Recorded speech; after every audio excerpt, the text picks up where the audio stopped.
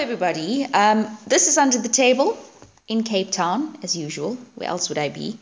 I have exciting news. We have another podcaster joining us, and she's come to visit me. So we're sitting in my dining room. Her name is Sonia. Sonia, welcome to the Niche Radio Pint-Sized Media family. Thank you, Bhavna. I'm very excited. And then we've been chatting, and Sonia had a little bit of a brainwave, because Under the Table, and then guess what Sonia's podcasts are going to be called? On the Table. There you go. The top and the bottom and the middle of Cape Town, all for you.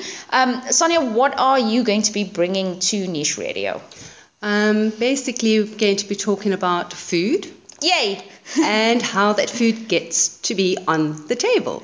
And this involves the process of sourcing and actually where it comes from, because you do, like you were telling me, farm visits, so you go see where it comes from.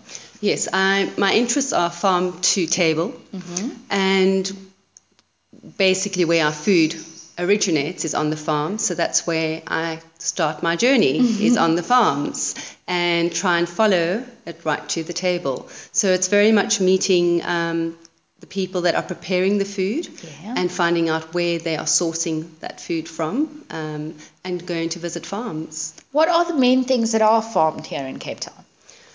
Because of our climate and being a coastal area, dairy farming does quite well. We have a few organic dairy farms. The problem is, and I'm passionate about organic, the problem is that we have our demand exceeds our supply. Okay. So there are a number of businesses that would actually like to source organic dairy or even free-range dairy, and they are unable to. Other produce that we have, I mean, there's quite a number of fresh produce that we have access to, you know, at the restaurants and also to markets and that. A lot of fruit. We export a lot of fruit as well. We do export a lot of fruit, and even the majority of our organic is exported. Okay. What we tend to see in our retail stores is the overflow of what's actually going to be from the organic perspective. But yes, South Africa is particularly with wine. Wine is surging. Oh, yes. How could we forget? Yes. Literally every month or so you see a new wine label, and they are beautiful. Absolutely, I love wine labels. And yes, so that's I can't remember what the statistic is, but I think it was like the increase of our wine farms. I need to check that. Yeah. I think you can cut out a lot. But yes, and organic wine is also on the increase, and there are some amazing farms, amazing farmers that are doing amazing things. I'm really passionate about supporting smallholder farmers and organic farmers, because it's our future. Yes. To get real living food, we should be supporting our smallholder farmers, and our traditional farmers are really important to support. Talk to me about integrity. Integrity. Yes. So I've called it integrity because I'm wanting to help people find integrity in our food chain. There are a lot of claims that are being made: free range, organic, grass-fed, pasture-raised, and the only way to know the truth of those claims is to go to the farms. So 4 years ago, when I started investigating our food chain, I very quickly realized that the only way to know the truth of any claim or method of production is to visit the farms. So that is what I basically have been doing for 4 years. In South Africa, we don't have legislation yet for free-range or organic. Okay. DAF is busy putting together methods of production for organic and free-range, which will be quite interesting to... I think organic is going to take quite a while still, but free-range method of production may be a little bit quicker. So what you're saying is, we see free-range on very many products. Free-range eggs, free-range chickens. With SAMIC, the last time I checked with SAMIC, and SAMIC has been appointed by DAF to oversee the protocols. The last time I checked, there were 26 different protocols that have been registered with SAMIC. All right. So how is the consumer to know which protocol they are buying the produce against? Aha. And the transparency is a bit of an issue with regards to that. I quite often have a giggle at the top of my box of eggs, and it says vegetarian fed chickens, which obviously I find quite strange because free range is meant to be chickens rooting around in the ground and Eating worms. eating worms. So it's claims like that, vegetarian chickens. Now, I mean, what is the next step? Vegan chickens? Because that in itself is altering a natural process, yeah? Yes, it is. And generally, if we say in vegetarian, they're being fed grain, we have a problem in South Africa that most of our maize is genetically modified. Exactly. So you could probably be quite assured that if they say in a vegetarian diet, even the organic farmers are struggling to source non-GM or organic grain in South Africa.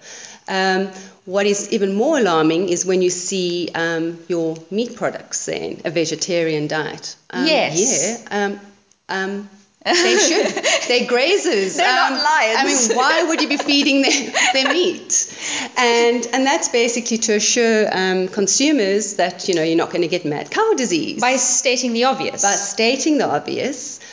But again, or they may be saying it's grain-fed, and that is a bonus. No, it's not.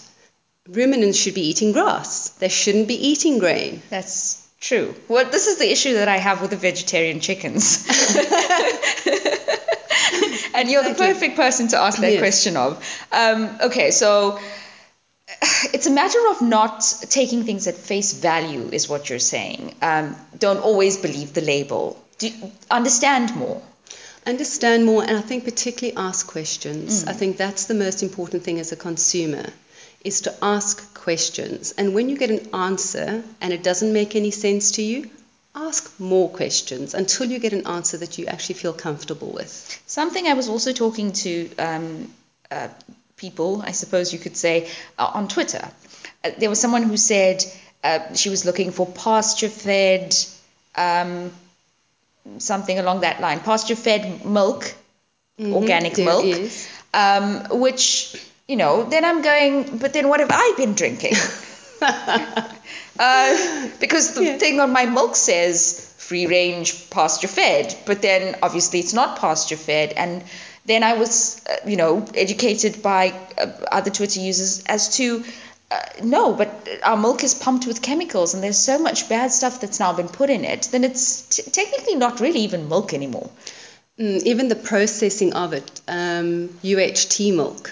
UHT milk is very often sold. That's long life, It's long life milk. And the process that they use is basically to extend the life of the milk. And I often see UHT milk in the cold store section. It doesn't need to be there. It doesn't need to be there, but it's about the perception of the consumer that doesn't want to buy the boxed milk. So they actually think they're buying the fresh milk. And then you have the misleading claims of free to roam. Free to roam where? That's my thing about the chickens.